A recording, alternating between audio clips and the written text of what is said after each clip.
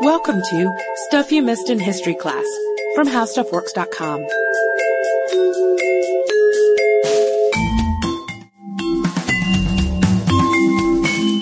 Hello and welcome to the podcast. I'm Katie Lambert. And I'm Sarah Dowdy. And Katie, I've noticed it's getting a little bit cooler. Yeah, not in our office, but everywhere else. A little bit of fall in the air. Well, and when fall comes to Georgia, it's so lovely because it's normally so humid and hot here. And when fall comes to Georgia, I start to think about Halloween. And I know you do too, because as most of our listeners know, Katie and I love Halloween. We love costumes and just getting in the seasonal spirit of it all. I'm still trying to decide on mine because I'm torn between the Cannibal Queen or Polychrome from the Wizard of Oz series, but no one would know what I was. That was a Dragon Con inspired costume. We should mention that. So you are in luck if you like Halloween too, because we're going to spend October filling our slate with lots of fun, spooky, scary episodes. So we'll cover all sorts of bases. And since Halloween is, after all Hallows Eve, we thought it would be only right to start our series with a visit to the underworld. Yeah, we're going to be taking a literary angle with this episode, though, and a historical angle, of course. And we're going to be visiting the underworld with Dante, who, of course, began his epic poem, The Divine Comedy, with a jaunt through the Inferno. And we're going to look at 5 people who Dante cast into hell and try to figure out how they ended up there, why he put them there, what the whole story is. And we have to give a preemptive thanks to Molly, who helped us with a lot of the Italian pronunciations and who suggested this very topic. Oh, true, from the Stuff Mom Never Told You podcast. So thanks, Molly. Let's give you a little background. A 14th century Italian would recognize not only the allegories in the Inferno, but the real people. And you would recognize some of them: Cleopatra, Alexander the Great, Saladin, Cassius.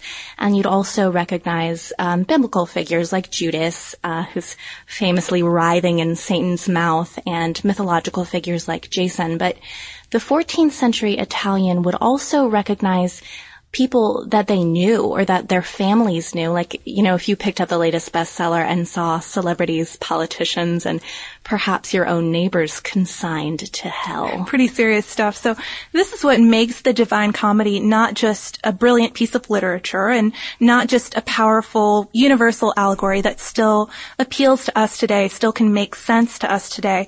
It makes it, because it's so timely and local, the Inferno becomes a powerful weapon, too, in consigning your enemies to the worst possible torments imaginable. If you do that, you can taint their reputations for a literary eternity. So, yeah. 5 points for Dante here in this podcast. So for this list, we've picked 5 people who your average Florentine would have known, but who you may not know. People like Cleopatra and Alexander, of course, get their own episodes after all, but these do not. So to understand who they are and why Dante cast them in hell, we have to understand, of course, where he's coming from. And when he wrote the comedy, he was in exile, which was a very serious issue for a man in the early 1300s. Yeah, something to think about here would be Romeo and Juliet. It's such a big deal when Romeo is exiled from Verona. It's not like you can just go move and settle down in the town next door. Your city is also your state, and without citizenship, you just become a wanderer. You have no family, you have no income, you're reliant on anybody who will help you out. So during his decades of exile, Dante lives as a guest in people's houses. He travels, perhaps all the way to Paris, and he's separated from his family. So writing this masterwork of literature in exile is a pretty awesome act of revenge. Well, and it's also a declaration of love for a city that he eventually realizes he's never going to be able to come back to. So, why is Dante exiled? And you're going to have to bear with us for a little bit because this story starts long before Dante is even born. It comes out of a power struggle between the Holy Roman Empire and the Pope. And everyone wants a bigger piece of the pie. And as we've seen over and over in our podcasts, Northern Italy is where it's at. It's where everyone is trying to expand his territories and expand his powers. And this starts back in the late 1100s, by the way. And our city-states, these places like Genoa, Pisa, and eventually Florence, change hands over and over. We have about 1 million wars, but this division has two broad sides. We have the Ghibellines, who are the emperor's men, and they're generally considered more aristocratic as a group. And we have the Guelphs, the Pope's men, who don't really want to be part of the empire, and they're generally more middle class or wealthy merchants. Dante is a Guelph, and the Guelph-Ghibelline conflict in Florence actually starts over a jilted bride. Seriously. In 1215, the daughter of one noble family is jilted for the daughter of another noble family. The groom is stabbed in the street, because that seems to be a pretty common fate for a lot of these guys. And all the aristocratic families take sides. And we get years of this back and forth. The Guelphs in power, the Ghibellines in power, and every time power changes hands, let's trash the city, exile our enemies. You can see how this is a terribly unhealthy way for a state, for a city to function. Well, and Dante's born right in the middle of it in 1265, and as soon as he's of age, he throws himself into politics, as any good citizen does, and things are going well for a little bit. His party, the Guelphs, are actually in charge, and he's elected to the priory, and the Ghibellines are banished. So you would think that there might be peace at last, but we know better. Obviously not. The Guelphs start to fight among themselves, and they split into two subgroups. We have the blacks, who still support the papacy, and the whites, who think papal influence is getting to be a bit more than they bargained for. They're hoping for a little more independence. And this is where it's a little confusing, because they are still technically... They're all Guelphs. They just have different ideas than they used to. And, you know, this division between the blacks and the whites starts over a weird family conflict, too. There's, I think, the children of a man who was married twice fight among themselves, and the children of the first wife, whose name was Bianca, they're the whites, and the blacks, to set themselves up against their older siblings, take on. Yeah, it's a bit much to keep track of. It's pretty crazy. So just think of like broad political conflicts combined with family drama. So finally, in 1301, we get a white Guelph delegation sent to Rome. Dante may have been part of that group, to determine what the Pope's intentions toward the city are.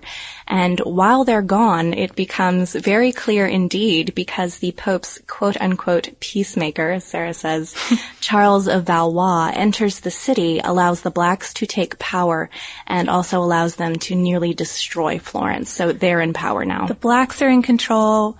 Dante is a white. He is a prominent member of politics in Florence. So you can guess what happens. His political career is over. He's sentenced to death in absentia, and he never sees Florence again. His family still lives there. They're safe enough. His wife, after all, is a black. But we've got Dante in exile, and that's where he's all alone. That's where we can start our story. So with this background, let's enter Dante's literary creation and see who's in hell.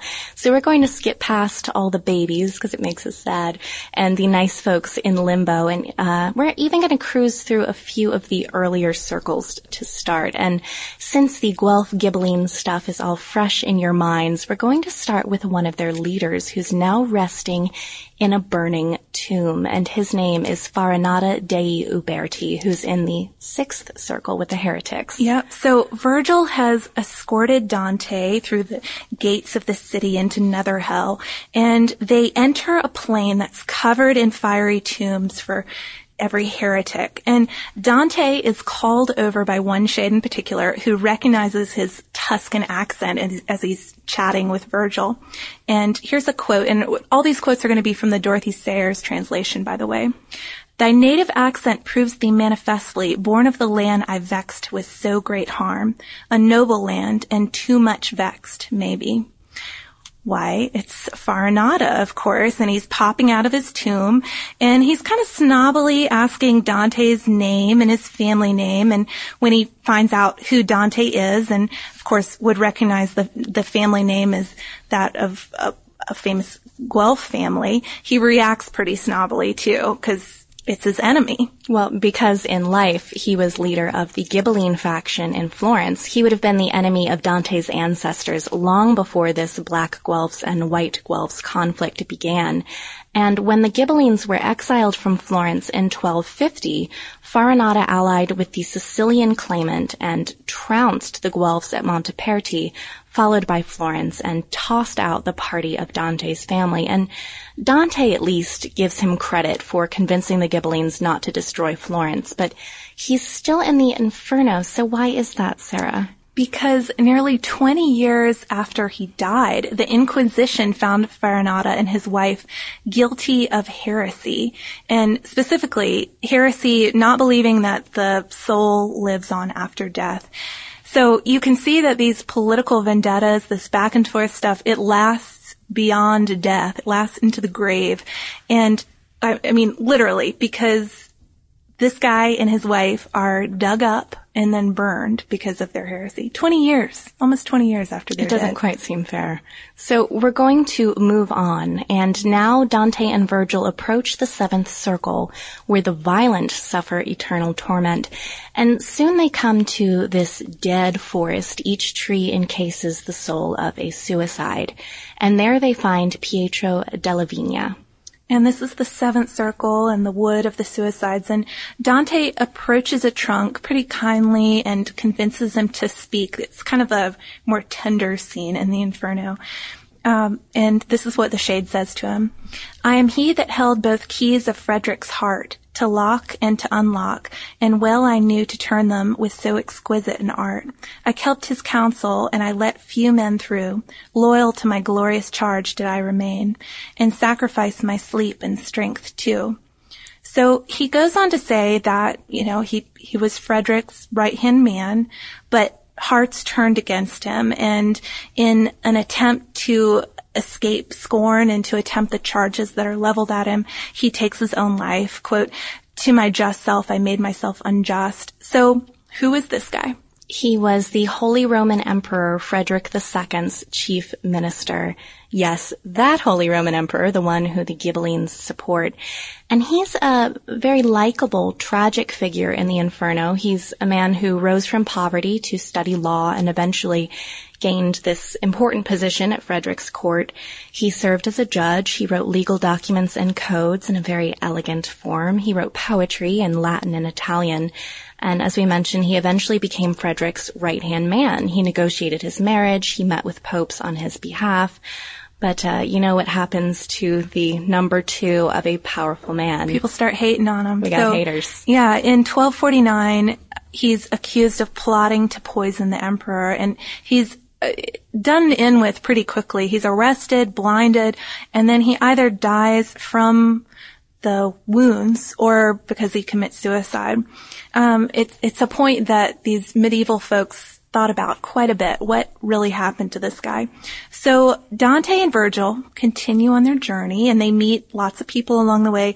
They meet Dante's teacher. They meet a bunch of Florentine bankers. You can imagine Dante's going to put quite a few of them in hell. So finally, they pass into a new realm. It's the eighth circle of hell, and there you'll find flatterers and those who practice simony and sorcerers and thieves. And we get one of our most famous meetings in the Inferno, and it's actually one of the most cutting scenes in all of the comedy, and you'll find out why next. And as Dante approaches the place where all of those who committed simony are, he sees them stuck feet up in these rock holes with flames dancing at their feet, which is how assassins were executed. And he approaches one that's this wriggling shade, and the shade cried aloud, "Already standing there, art thou standing there already, Boniface? Why then the writ has lied by many a year." And it's a mix-up. It's a mix-up. A cutting mix-up. A very cutting mix-up. So this guy who Dante's talking to is the Pope, specifically Pope Nicholas III, and it's bold enough to cast a pope in hell, but Dante makes it like 10 times worse by implicating not just Pope Nicholas III, but Boniface VIII. And it's like he's not in hell yet, but he's going to be. It's a pretty dangerous and bold thing to do. Well, the popes share one hole, and Nicholas thinks his replacement is already there to drive him deeper into the pit earlier than he was predicted. But so Dante has to explain, no, I'm not the next pope. I'm Dante. In fact, Nicholas goes on to mention that not just one pope is coming up, but two will be following him into his hole eventually, Boniface VIII and Clement V. And it's important here, if we're going to be really considering why Dante is putting these particular people in hell, Boniface's role in Dante's exile, we mentioned him. Dante is not a fan of this pope. But Nicholas is actually a pretty impressive guy. He's born Giovanni Gaetano Orsini, and he really helped calm down tensions among the Franciscans. He also heads the Inquisition, and when he's pope, he helps reform the administration of the Papal States. But he wasn't all pope all the time. He was definitely very political, and he worked to fill up pretty much every slot there was with his own family. He made his family into cardinals, 3 of them. He put others into high offices. He got quite a reputation for nepotism, a deserved reputation, and thus ends up in Dante's Inferno for simony, which could be the selling of ecclesiastical offices. Yeah, so there we go. But we're going to linger in this 8th circle a little bit longer because, to be honest, things get kind of depressing and very cold the further down we go. So after leaving behind Nicholas with this vision about his successors coming along, Dante enters the 4th Boge and comes to the sorcerers. And because their sight was twisted by distorting God, now their heads are twisted and they're forced to walk backwards. And he sees augurs, magicians, astrologers, and alchemists. And Michael Scott. Not that Michael Scott, although he would love to be a magician. I know, this guy turns out to be the ultimate magician. It's a little jarring in the text. It kind of reminded me of reading Bleak House, and suddenly there's this very minor character named Michael Jackson in the middle of things. We were not expecting you there. But this Michael Scott, who is in the 8th circle of hell, is a wizard, or at least he gets a pretty big reputation as being a wizard. In reality, he sounds more like a translator and a scholar, but this is how Dante spots him. That other there who looked so lean and small in the flanks was Michael Scott, who verily knew every trick of the art magical. That does sound like The Office Michael Scott. It really does. So Scott was born in 1175. He was Scottish, and he helped repopularize Aristotle in Western Europe by translating his work into Latin. But he was also an astrologer, or, who knows, a magician. And from what Sarah was reading, it seems like astrologers were actually in pretty high demand in the 13th century. Just from our general experience on this podcast, it seems like every court needs an astrologer or two. Or an alchemist. Thinking of Catherine de Medici, how many did she have? Plenty. So regardless, Scott worked in Spain for a little bit and then in Italy, and he maybe even entered the Pope's service for a time. And later in life, he spent some time in the court of the Holy Roman Emperor Frederick II again. So yeah, there's our Guelph-Ghibelline connection. Yeah, which has to pop up in almost all of these. And that's Michael Scott for you, a new Michael Scott to add to your repertoire. So Dante and Virgil keep on going. And they move past the hypocrites in their leaden cloaks, past the thieves, who've got plenty of familiar faces there, past the sowers of discord, and finally they reach the 9th circle, which holds the souls of traitors, and we know who's at the very bottom. But before we get to that, there's one particularly gory meeting, and that's with Ugolino della Gherardesca. So up until now, if you've read the Inferno, it's been pretty rollicking place. It's certainly not a nice place, but it's been loud, it's been crazy, there have been party cat. There've been all these wild sights, and now it's dead silent, and it's this very disturbing shift in the story, and that's because in this next level, everything is frozen in ice because these are the traitors, and they've so alienated themselves from everything that they can't even move anymore. So Dante obviously sees a lot of familiar faces here. He's he runs into two feuding brothers, one who's a Guelph and one a Ghibelline, who killed each other over their property. He runs into a member of the Consigliere family, and that's the family that starts the feud between the whites and the blacks. He sees a Ghibelline turned Guelph who cut off the hand of a Florentine standard bearer in the middle of a battle, which threw the troops into panic. Dante actually grabs this guy by the neck and calls him a filthy traitor. This is Dante's biggest reactions come in this part of hell because everything is so emotionally charged. And then he comes on two shades who are frozen in the same hole, and one is gnawing the head of the other. And a quote from the text, "It was two frozen together in one hole, so that the one head capped the other head. And as starved men tear bread, this tore the pole of the one beneath, chewing with ravenous jaw where brain meets marrow, just beneath the skull." So that's pretty gross. And we're going to have to figure out why Dante chose to depict this scene. So the chewer is Ugolino della Gherardesca, and he's an Italian noble who led the Guelphs in Pisa, which was largely a Ghibelline city. So when he becomes the chief magistrate of the city in 1284, he tries to consolidate his power, and an important thing he does here, trying to do this, he gives away a couple castles in Pisa to Florence and to another city to help build and establish alliances. And this causes trouble between him and his grandson, who's also a prominent political party in Pisa. And it causes trouble among the city's Guelphs. So he doesn't want to lose his power to his grandson. So Ugolino conspires with the Ghibellines. Don't do it, Ugolino. These are the enemies. And he does this to drive his grandson out of Pisa. Specifically, he's working with an Archbishop Ruggieri, who, surprise, is the head he's now gnawing on in hell. And Ruggieri betrays him in turn, as traitors often do, and reminds everyone how Ugolino gave those castles away. And he's locked up in a tower with two sons and two grandsons and left to starve. But Dante insinuates that he resorts to cannibalism before death.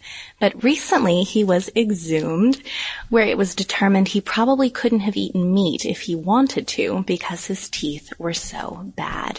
So that's where we're going to leave Dante and Virgil behind, unless we end up doing a Julius Caesar episode at some point, because we know a couple of the guys at least who are a little further down in hell.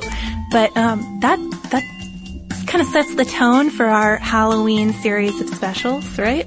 Exactly. And since we can't always get our podcast ideas from our coworkers, feel free to email us at historypodcast@howstuffworks.com. We've also got a Facebook fan page. Come and find us. And you can follow us on Twitter at Missed in History. And we also have a very fabulous website where you can find out everything you wanted to know about cannibalism if you search on the homepage at www.howstuffworks.com. For more on this and thousands of other topics, visit howstuffworks.com.